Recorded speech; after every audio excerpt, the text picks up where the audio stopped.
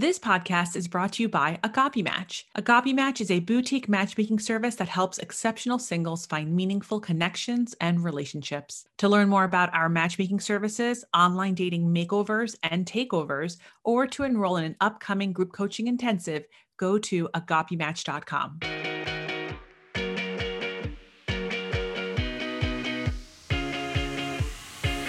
Welcome to the Ask a Matchmaker podcast. I'm your host, Matchmaker Maria. For over a decade, I have combined 4 generations of family matchmaking tradition with modern relationship psychology, behavioral science, and dating trends. With this unique expertise, I answer your dating and relationship questions on the podcast and online. If you're not already following me, you can find me on Instagram. I'm at Matchmaker Maria. And while you're at it, follow Ask a Matchmaker, subscribe to this podcast. This way, every Wednesday, hey, you get a new episode and more dating and relationship advice. This week's guest is Tess Bringham. Dubbed the Millennial Therapist by CNBC, Tess Bringham specializes in helping millennials and now Gen Zers discover their unique life path. She offers individuals concrete tools and skills on navigating obstacles in their lives when they're feeling lost. Tess is a vital resource for those who may be feeling stuck, uninspired, or uncertain by where they are in life.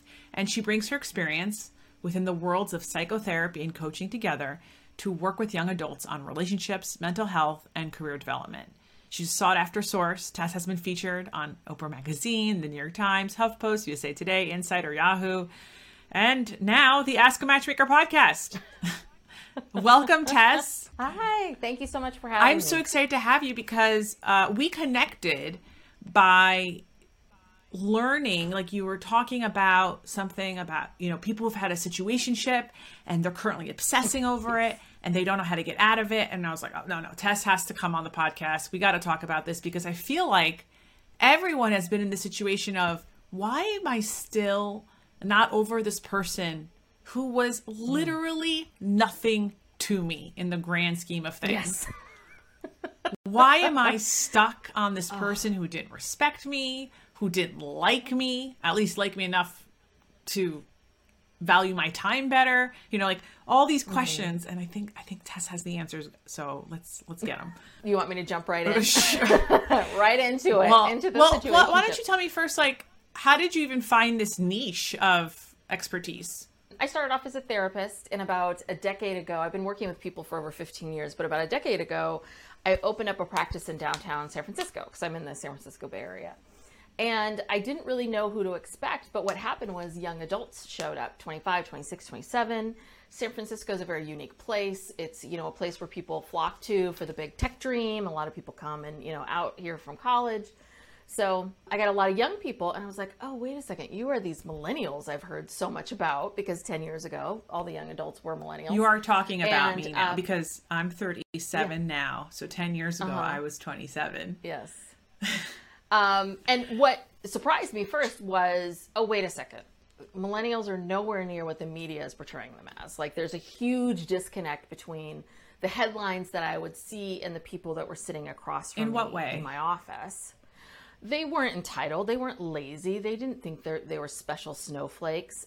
For me, and I think this is one of the things about being a therapist and a coach that I love, is I get to see people's real core humanity. So you get to see people at their rawest, and you're really able to see in a strange way, people always ask me, don't you hate hearing bad things all the time? It's no, I get to see people, I see them in a vulnerable state, but that is when they are, at their most human. And so I saw this real human layer of this generation. And what hit me was, because I was in my 20s in the 90s, and really what hit me was God, this is so hard to be young in the world that we live in today, between social media and the internet and how much pressure there is and the amount of self-judgment and all of it. I was God, this is 20 times harder, 30, 100 times harder than when I was in my 20s. It felt like that when I heard their stories.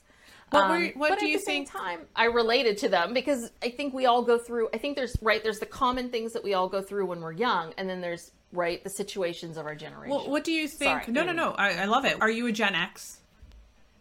Yes. So what do you think were 10 years ago the core differences in what you were witnessing with a generation that, let's say, there's like certain cues you can tell like what generation someone is. I feel like at least that's what I see on my end too at work. And I think like, to me, a millennial is someone who has seen the evolvement from an analog world into the digital. Like, but like at a young age, in the sense that, you know, maybe they didn't have cell phones in high school, but suddenly when they were in the workforce, they had a smartphone. They learned how to use a library in high school because that's how you did research papers. But then they also, towards the end of college, maybe had access to Wikipedia to help them source certain things. Like there is this feed in both areas. Whereas I think like, you know, you, Tess, Gen X, you finished college without certain resources. What? Yes. I had a word processor. Right. I had a word processor in college, and it would work just fine. And to me, like, that's Gen Z is, you know, I work with Gen Z kids. I run a Greek theater group, and those kids, to me, it's like, oh, they don't know a world without YouTube. Like that's always existed to like, oh, I have a question of how to fix something. I don't have to find a ride to the local library to discover something or go to a bookstore and buy a book. I can YouTube it and figure it out. And I just, it's so that's what I'm seeing. So like in terms of like, how do I define certain generations, right? So what did you see in your office when, you know, you're listening to this, you're here, you're thinking of your own perspective in dating. What were the core differences 10 years ago that you were witnessing as a Gen X therapist speaking to a millennial audience in dating? Well, there were a couple things. I think that, I think your examples are great examples about how to like think about the various generations. And I think that I think texting is one of those things that across the board, you can tell the generations. I have to laugh because when I text my niece who's 19, I'm like capital I and period and all of that. And she's just like, I don't know. And, you know, like all lowercase. And my favorite is my mother who's 78 texting me going, love mom. Yeah. That's my father-in-law. Text. So, you know, you can see like, that's a great example right there of just how the generations look at everything differently. What struck me when I worked with young people about 10 years ago was I never dated with social media. At all. You know, by the time I met my husband, you know, there still wasn't, you know, there was no Tinder. There was none of that. How did you meet your husband? So I met him at work.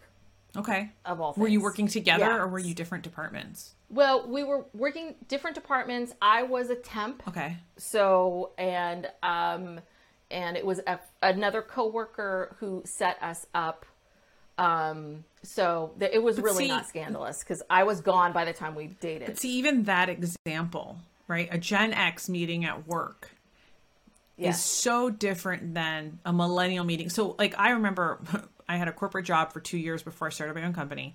And I remember, you know, I thinking, wow, I have access to whatever, it was like a messenger, something where we were talking kind of like a company Slack, and I could DM if I wanted to date someone at work. I didn't, but I could have. And I remember other people that were dating and how they were flirting was less analog, like less in person, less like you didn't know who was dating, but there were definitely you know, digital conversations happening that I wonder, like when you met your husband, how did you flirt?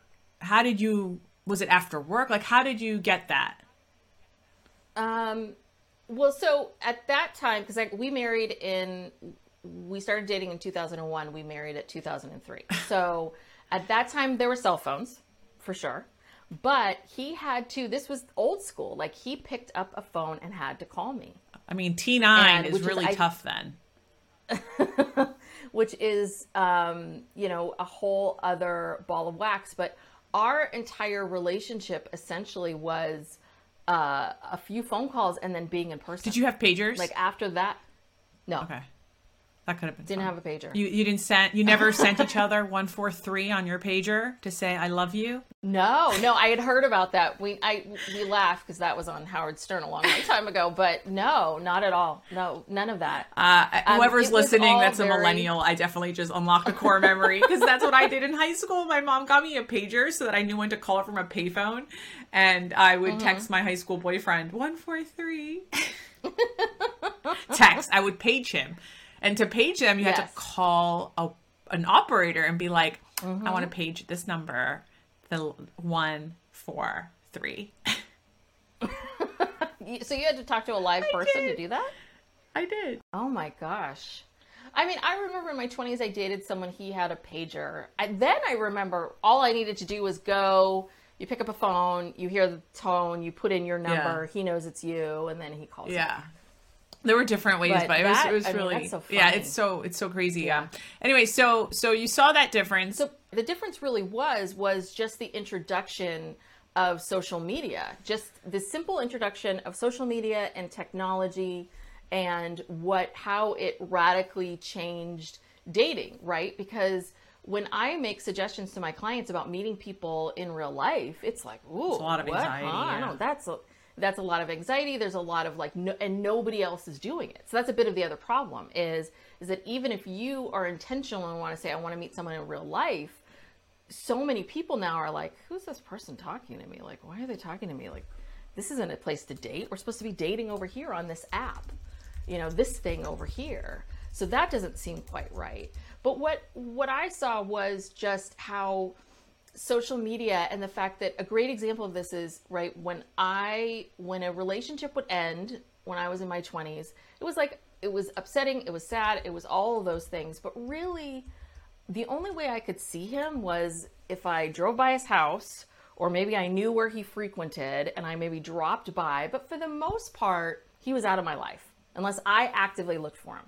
What was different about my clients is I had clients that were trying to get over a breakup, but there was this evidence. But late at night, you go through Instagram and you start to become a detective and who's this woman and who is she? And then let me go down the trace of that hole and who is this? And even those who were consciously not doing that behavior, saying to themselves, someone gets tagged and all of a sudden he shows up in a group photo. Digital imprint at that point, was suddenly available. Yes. And so suddenly I'm being reminded of this person and I'm not driving by their house. I'm not asking, I'm not scrolling through. They're showing up again. And that part is really tricky. And I think, it's just what social media has introduced us to of people's lifestyles. And I mean, I get clients all the time that talk about this where this is so interesting. I have a client who, she's in her late 20s now, and she went to college and Instagram was around, and what everybody would do is everyone would get each other's Instagram handles, right? Sure. Like, who you're on Instagram, I'm following you. I meet you once, right? And so when she leaves college, she's now in her late 20s, and it seems like every last person that she knows is getting engaged. But it's simply because, right, this is the time where a lot of her friends are getting engaged, but everybody that, she was Instagram friends with, that she went to college with, who's in this time period, is getting engaged. And so you're overwhelmed. It's not just one or two people. It's like, it seems like everybody in my, group is finding love. Tess, and that being in your face. It's so interesting that you say that because I remember when I started my business, I was networking a lot. This was pre-Instagram. But everyone was on Facebook, and it was of course, you just added people on Facebook. It was just what you did. And I remember when I had kids, I was like, I think I need to clean up my Facebook because there's a lot of people I've met one time at South by Southwest. And now I know when they had children. I know if they got a new job. And no reality has my mom ever been to a trade show, become, photograph friends with 15 people and then follow their lives for the next 25 years. It's funny. I started to clean up. You know what I do? And maybe if other people do this, you have to definitely tag me on Instagram and just let me know that I'm not alone here. But I look at the birthday list every day, on most days when I remember on Facebook, and I look at the names and I'm like, if I don't know this person, I unfriend them. So I unfriend a lot of people on their birthdays. Yeah. It's the only way to clean it up. Yeah, no, you're absolutely right. But what adds to that, right, is, and we all know this, that social media are the highlights of our lives. It's a curated snapshot that we choose to show people. But if you can imagine that you go to a trade show and everybody's building their businesses together, and so you've got all these randos but every time you're scrolling through, you're like, oh, so-and-so's killing it, so-and-so's killing it, so-and-so's killing it, so-and-so's killing it. Now, we know now because, we know so much more now about how like marketing and social, marketing works, and people fake things and people say, oh my God, I'm killing it, I'm making $5 million a year, like all of that. But when you are in this vulnerable place and you're sort of scrolling through the thing, that feeling can feel incredibly overwhelming. And I think that when you're someone and you're young and you're dating and you're trying to meet someone, right, just the whole act of scrolling through. And then if you flip that to the Tinder and Bumble and all of these apps, is what's tough about those is, right, when I was in my 20s, you would go to a bar, you would go to a club, or you'd go to a party or something, right? And there's 50 people there. And what you would do is, you may chat with people and you can see who am I attracted to and, who's interesting. And if there was someone there that you felt like, okay, we're attracted to each other, there's a spark, I like this person, they like me, you give them their phone number and you hope he calls, right? And then the whole process is over. What I see with my clients, which I think is really hard, is that if you think about it, scrolling through 50 Tinder profiles is like, what I did in a night takes someone weeks upon weeks upon weeks, and sometimes they don't even get there, right? Because every single time you have to swipe right, then you have to message that person, and then the two of you have to connect. And we know now with we understand that there is no algorithm that's going to predict whether or not two people are attracted to each other and whether or not it's going to work. People can put all the science that they want behind it. That's fine. But it's not until two people get into a room together that if they know that there's a there, if there's an attraction. And we all know this. We've all talked to someone and you're like, oh God, we're flirting, it's cool. And then you get in the room and it's like, blah. You're describing, extreme dating fatigue. We talk about it on this podcast all the time. Mm-hmm. And I think that, one of the big factors that you're also talking about without having to say it is that when you were at that party, when you were at that friend's wedding or at that barbecue, there was an accountable middle person, a friend, a colleague, a family member who, this person because of that network, mm-hmm. right? And when that happens, when so many people were dating and courting in this way, pre-social media, let's say, or pre-dating apps, you had a person who's, the middle person. Even if you never spoke to them, you can make assumptions, right? Okay, this person's friends with my friend, which means that they must share at least 50% of the same values that I share, which is, a recipe to, a relationship, whatever that is. It helps to share values with people. And also I feel, and I don't have a study, and so maybe you're my human study, but I feel like because people pre-social media and pre-online dating apps, when you met through a friend, there was a less chance of that person just disappearing into thin air unless they're a complete psychopath, because they'd have to be accountable to their friend. Like you can't just go out with my friend, have sex with her, and then just not at least give her the courtesy of a phone call, be like, I don't think it's working. Whereas now, because we're all meeting strangers on all the dating apps, we don't have any friends in common with most people, right? It's like, well, we can go on 4 dates. I can say I want to see you again, but then I just never. Yeah. I don't know. I'll be honest with you. Maybe it was just me, but I remember it wasn't called ghosted at the time, right? But you would go out on a date or two with somebody and, maybe they wouldn't feel it, but you really liked them. I remember quite a few people just like, you never hear from them again, right? You have a phone number, but you're just that's like, dating. Well, if someone's not doing that. But yes, the ghosting in terms of what I could imagine is so frustrating is having to start all of these random conversations and kind of keep up with them. And then there are some people that are on these apps, whether they're aware of it or not, who they don't want to date. Right. They don't want to date. They don't ever want to meet you in person. They like the idea of like, I'm talking to all these different people, or they get scared. Yeah. Or they, but they're the ones who are like, hey, how's your day going? And then you never hear from them for a week. And then, hey, how's your day going? And you're like, God, this is so annoying. Right. You know, the whole process of that is exhausting. But I think that because of social media, I think there's some things that happen, right? Where it is, again, if a guy doesn't call me again, right? Like, I know it's not going to work and it's over, but I think this is why you see all these situationships, right? Which is, you date for a while, it's weird, he disappears, and then all of a sudden it's really easy for him to, because it's a lot more to pick up a phone and call someone, right? And be like, I have not talked to you in a while. I'm calling you. Do people pick up phones? Do people do that? Well, no, but the thing they did, 20 some odd years ago, but today what they do is they're like, oh yeah, I dated that person for a while. I wonder what's going on with her or him. And then they comment on an Instagram post. Yeah.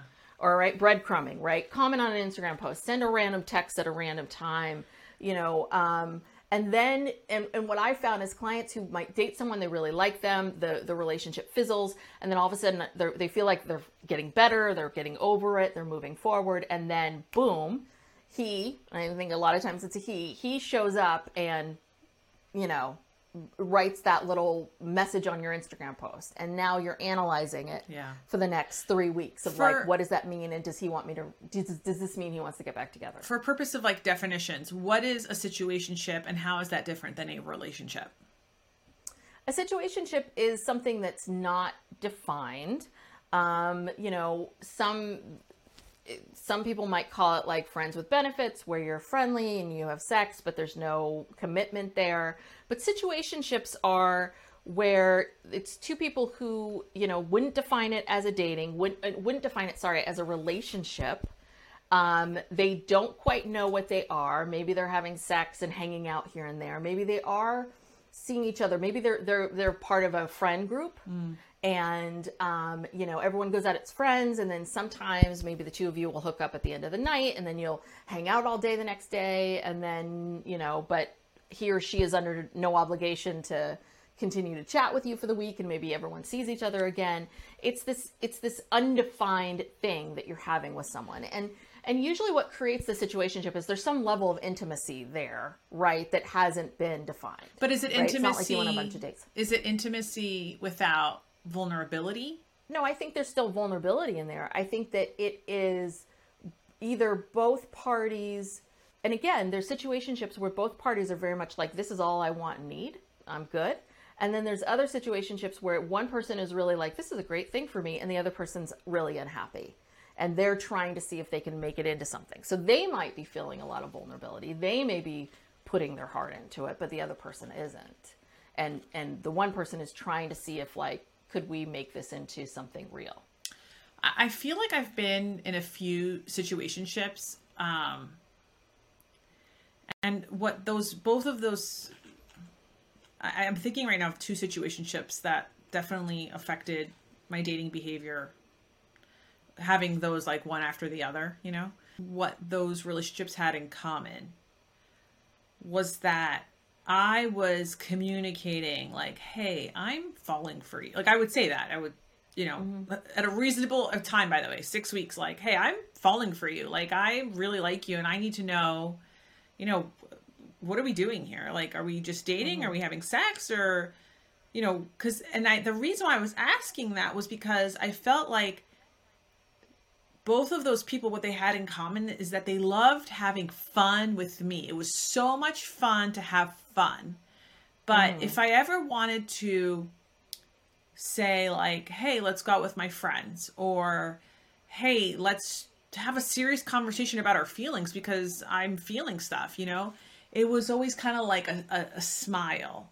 It wasn't, I never felt like, let me look at some of the words that I wrote before you came on. I felt I felt confused. I felt anxious. I felt like all of this was out of my control, and I constantly needed acknowledgement, which I was never going to get from them. And that is that's what kept you on the hook. Yeah. And that is, to me, was oh shit, that was not a relationship. That was me having a relationship with myself in this situationship, trying to clarify what's happening. But if you interviewed them, they would say, who? That girl I dated for like 6 months, that girl I dated for 3 months, like it wasn't, I don't think when they think of me, and like to me, they had such a massive impact. But if I were to ask them, and it also makes me wonder, have I ever put a man into a situationship without me realizing it too, where I was like kind of holding out the carrot because it was so much fun to have fun. Yeah. But not acknowledging that person, how they needed to be acknowledged. Yes.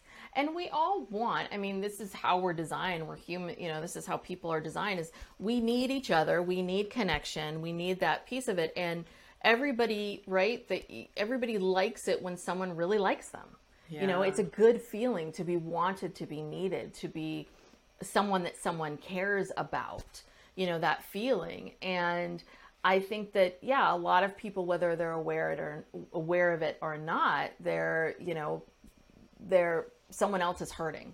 Because when right, that's there's an imbalance of what's happening here.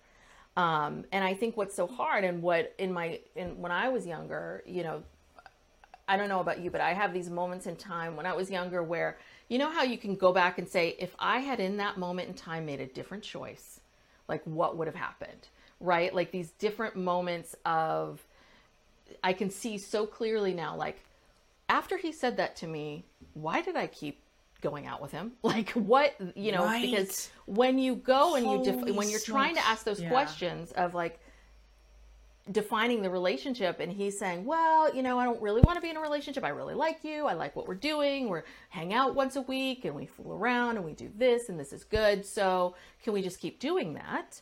Right? That is the moment in time where you think to yourself, what is it that I want? I want a relationship with this person, and you need to go. And because they're clearly telling me they don't want to have what I want with them. But instead, what I did, and I think what a lot of people do, is you stick around thinking, he'll change his mind. He'll change. Oh, yeah. Yeah. He'll change his mind. He'll see how wonderful I am, how great I am, how much we connect, how great this is, all of that. And then as it goes along, it just gets, stickier and stickier and stickier. And inevitably, right, the other person is like, okay, I'm kind of done with this. Like, this was fun. Peace out. I'm going to go off somewhere. And of course, they're they're guilt-free because they told you from the Yes. beginning. You just reminded me of, I remember doing that. I remember thinking, wait until he sees how good I cook. Wait until he sees how good my blowjobs are. Wait until he's, you start kind of saying, like, wait until he sees how cool I am. And I remember stopping that, right before I met my husband. I went on this incredible first date. And, he asked during the date, he asked about my job as a matchmaker. And he's like, what happens after the date? And I said, our clients and their matches, like whoever they want to date with, they'll get a feedback form after the date and they let me know how it went. And based on that, I'll set up a second date. And he goes, oh my God, can I fill it out for this date? And I was like, okay, that's pretty cheeky, but why not? And he did. And he gave me really good marks. He really liked me, whatever. He said I was attractive. He said he had a fun time. And then under comments, he said, I want to see her again. So this is his weird way of asking me out. But under comments, he said, I really like Maria, but I can tell she's looking for something more serious and I'm not there. And I did not contact him again. And when I ran into him a couple months later, he was like, why didn't we go out again or whatever? And I was like, because you told me you're not looking for a serious relationship. Like in the past, I would have read that and said, well, I'm not looking for something serious. It was only a first date. And I was like, no, I am looking, I want my next boyfriend to be the person I marry. So this is spot on.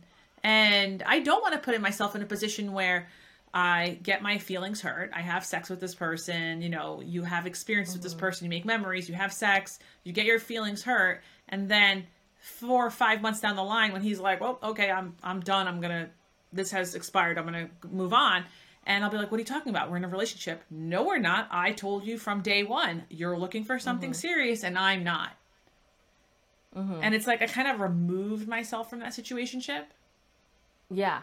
Before, and what's so great about that moment is you're like, I already really like this guy, and if I continue to date him, oh yeah, the feelings are going to get deeper and deeper and deeper. And we know this now, right? People always think I can have sex without feelings. It's like there's always something there, right? Once there's a certain amount of intimacy, it's there.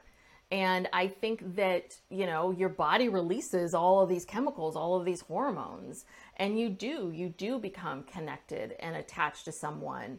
And yeah, I mean, it's good for you for being able to see that. So when you ran into him, did he go, you're right, you did? And oh yeah, he totally acknowledged. Yeah. It was the most honest conversation I've ever had with a man that I'm not married to. And it was the best. It was the most freeing thing I had ever done. I was like so proud of myself. But you know what? Having done that, after that, I gotta say, I remember from that period until I met my husband, which was like, this is like a 3-4 month difference, maybe 6 month difference between these two dates. Anyone I went out with, if I did not see myself, like if I was like, oh yeah, I don't care about this person, I had no problem sleeping with them. Quickly. Like I was like, I don't like you. There's no oxytocin being released here. This is just fun. But if I thought his personality was aces, I was just like, oh yeah, we're going to wait for this. Yeah. I could really fall for you. And that's exactly what happened, with the person who would end up being my boyfriend and then my husband.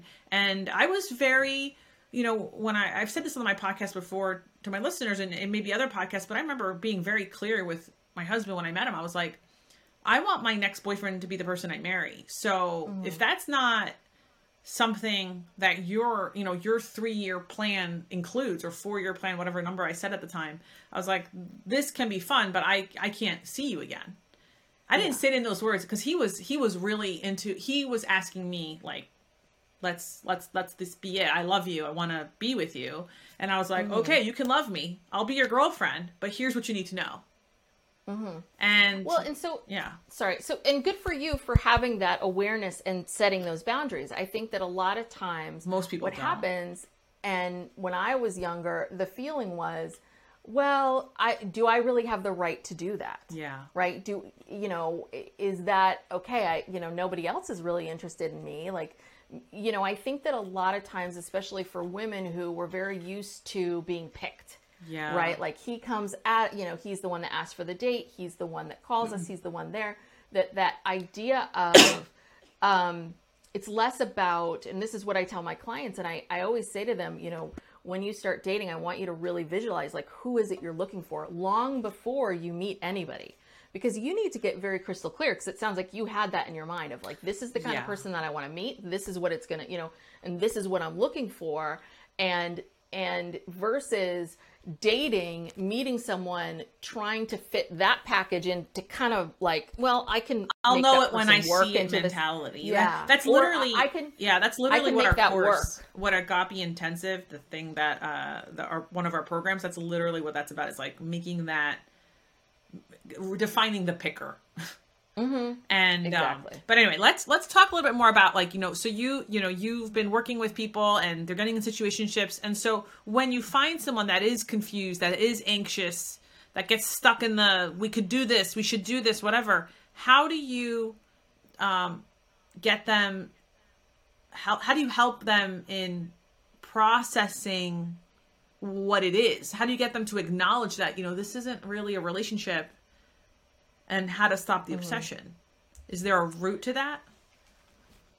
There's not like a direct route. I think, each person is so different. How every Absolutely. client that I have, you have to be very aware of, how do I say this? How do I phrase this? What do I think this person can hear? And you obviously don't want to come at them from this place of, oh, you got to dump him. What are you doing? How dare, any of that. That a lot of it is very much, really asking questions around, well, what I said earlier, right? Let's push him aside or her aside. What is it that you're really looking for? Like, what is it that you want right now? What do you think that you need? And getting them to really say that out loud for themselves. Like, this is what I want. This is what I'm looking for. This is what I think that I need right now. And then having them see, okay, so you're telling me you want this, but this is what's happening. When this do you is what's going communicate on. that? Like, how do you, when you, in your sessions, can people book a session with you today if they're listening to this? Yes. Are there virtual sessions? Just go to my website. Yeah. Awesome. We'll include that link in the episode notes. Tess, when someone comes to you and says, okay, well, these are my needs, how do you tell them, okay, I need you to go tell that person then your needs? Well, it depends on this. I mean, again, it depends on the situationship. Sure. Right? Like, so it depends on how far into things they are. I think that there are some people where, right, for example, with the breadcrumbing piece, they dated for a while and now he's texting again and he's circling back and he, wants to go out again. That's a very different situation than someone who's like in the throes of what's happening. So again, I think it's really dependent upon whether or not the person feels, is this what is warranted? Do you need to go and communicate that with this person, or not? And sometimes it's really just about someone realizing, you know what, I'll just let him, he can just keep breadcrumbing me. He'll go away. I know for myself, this is what I want. This is not what I'm looking for. So I'm just going to focus my attention over here. For other people, it really is like, working with them on what is it that you want to say? What is it that you want to convey to this person? And I've had many a client, we like work together on the text message, that they're going to send. And sometimes it is a text message. And listen, sometimes they get the response, they get the response that they need to create some level of closure on the relationship, right? Where the person says, you know what, I'm sorry, I didn't treat you very well. Or I'm sorry, you're right, I am doing this and I apologize. And sometimes that's what people need to kind of put a bow on it and move forward. But really, in many ways, because I think the mindset is so much when you're dating about what does this other person want? What do they need? What do I need to do? How do I need to move around this person so that they will continue to date me and like me? And it's a real mindset shift of don't worry about them, push them aside. What do you want? What are you looking for? Totally. Because the thing is that other person, they're getting what they need. They're getting what they want, right? They are communicating with you, whether they're saying it directly or not. I don't want to be in a relationship. Yeah. Not because you're terrible and you're awful, but I don't want to be in a relationship. And I think that a lot of times there's this idea that, okay, we met, there's this attraction, we have so much fun together, it's so great. There's that piece of a relationship. And then there's another piece of a relationship of whether or not what we're doing here can translate into a long-term relationship. Like, can the two of us, be together and raise children and buy a house and do all of these things? And I think a lot of times if people feel that connection and the fun and we laugh, they feel like, of course we can do all this other stuff over here. Of course we can be this great couple. And it's like, no, you need, in order to make a relationship successful and work, you need both. And you can't take just the connection and all of that and hope that it's going to make it work for the long haul. And so that's the thing. It's like we will meet people, people talk about soulmates and all that. I believe we have many, many, many, many soulmates in this world. We have lots of people. Totally. We have lots of people that we connect with, lots of people that we meet. And we can have soulmates that we meet for a day. We can have soulmates that we meet for a little bit of time. And so you might be with someone right now who feels like this might be a soulmate. It doesn't mean that means that you have a relationship. That doesn't translate to that. That just means that you're attracted to each other. There's a connection. There's some feeling there. Sure. But in order for a relationship to work, both people have to be at the same time wanting this other part, the commitment, the choice of love. The choice of it. Yeah. Which is, it's funny. I tell people like the word agape in Greek, if you were the translation according to Aristotle, is a soul's recognition of another soul. Mm-hmm. And so when I hear that, I think, oh yeah, you have multiple soulmates in your life, even with a pet, with a sibling, with friends. Like your soul recognizes another soul, and that is a part of love. Right? Even hate is still, even obsession, even mania, that's still a part of love. And it's at the same emotional range. And I think that we can love someone and still have a situationship with them because, well, yes. What you just said, the choice of intimacy is a whole different type of love. Mm-hmm. And Yes. and that does take a conversation. So tell me a little bit more about these text messages. So if someone works with you and they're like, I'm confused, do you help them? You help them text?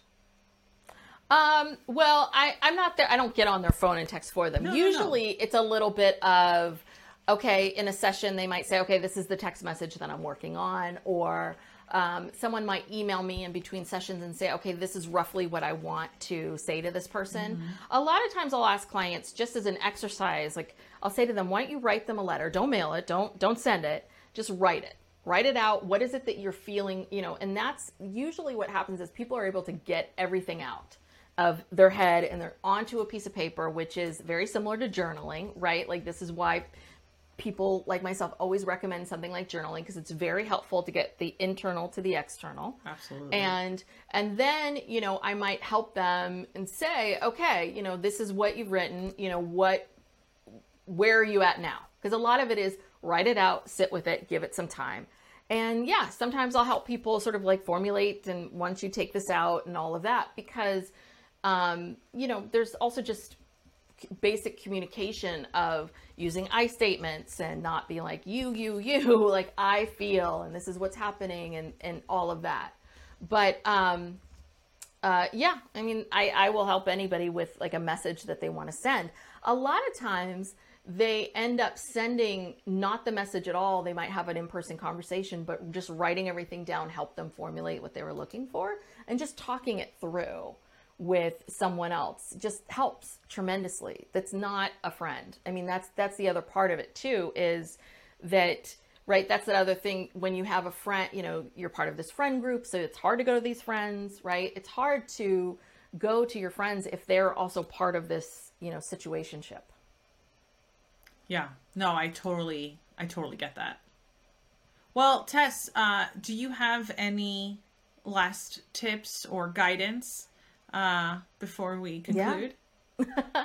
Well, I will say if you have someone that you had a situationship with and you keep thinking about them and thinking about them and thinking about them and it's not going to work, that the best thing that you can do is, really stop putting them on a pedestal. Yes. Because what happens is that there's this person, they're so great, they made me feel this way, I was so happy, I was so this, I was so that. It's like, you got to stop putting them on a pedestal and take a step back and really look at it. This person, yes, all of those things are true. You felt all those feelings. They're great in all these ways, but they've hurt your feelings. You've been crying. They haven't been communicating with you. And I think that you just have to, I think when we have all these feelings, we just put them up on this very high ledge as if they're the greatest person ever, as Absolutely. if you're never, ever going to meet someone like that again. We all know this with a friend, because you're kind of like, this guy you're obsessing about? Like, yeah. You meet him and you're like, oh. So take him or her off the pedestal, and trust that you are going to meet that right person. It's just not this person. Yeah. And that's okay. Like there isn't just one person for you, but it's really about the practice of taking them off the pedestal, putting them away, stop framing them in this amazing light and see it for what it is, and see really focus on how you want to feel. Like, how do you want to feel? And if when you're with this person, all you feel is anxiety, my guess is you don't want to feel that way. Let me ask you, Tess, because I get this question all the time and I have an answer in my brain, but I'd love to know your answer. So people ask me like, oh, I've been dating this guy for like 4 months and we're not defined yet. When should I talk to him about it? Mm-hmm. And, I don't want to tell you what I think first. I want you to tell me what you think. In that particular situation, again, what's so hard is you don't really know what the whole relationship is or what's going on. Sure. It's like hard to say. Sometimes it's 2 months, sometimes it's 4 months, but 4 months is long enough. It depends on how often you've seen each other, but 4 months is long enough to know, to ask those questions, right, and to see what's going on. The thing is that if you ask it, you have to be prepared for what the answer is. And then make a decision. Which is another reason.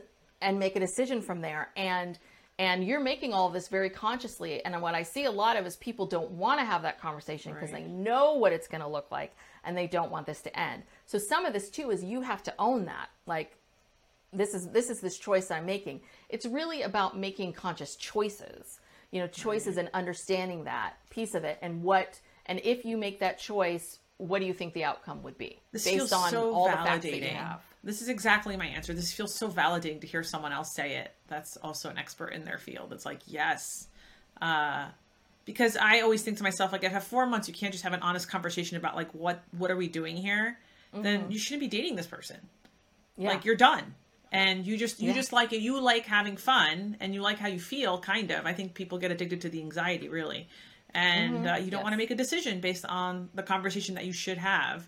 And Tess, it was awesome having you on the Ask a Matchmaker podcast. Thank you for coming. Where can people find you?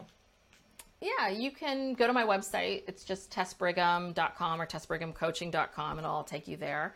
Or you can follow me on Instagram. I'm on Instagram, Tess_Brigham. I have lots of good tips and tricks. And if you go to my website, I have, my blog and lots of freebies and all that good stuff. And I also have courses and products and all of that. So just check out my website. That is amazing. I will include all of those links in the show notes. So thank you again for coming to the Ask a Matchmaker podcast. Thank you so much for having me. And thank you for listening to Ask a Matchmaker.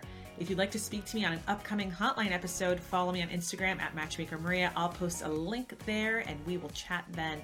Until then, you can learn more about what I do and enroll in an upcoming Agape Intensive by visiting agapematch.com/services. Thank you again. Be lovable and more importantly, be likable. See you next week.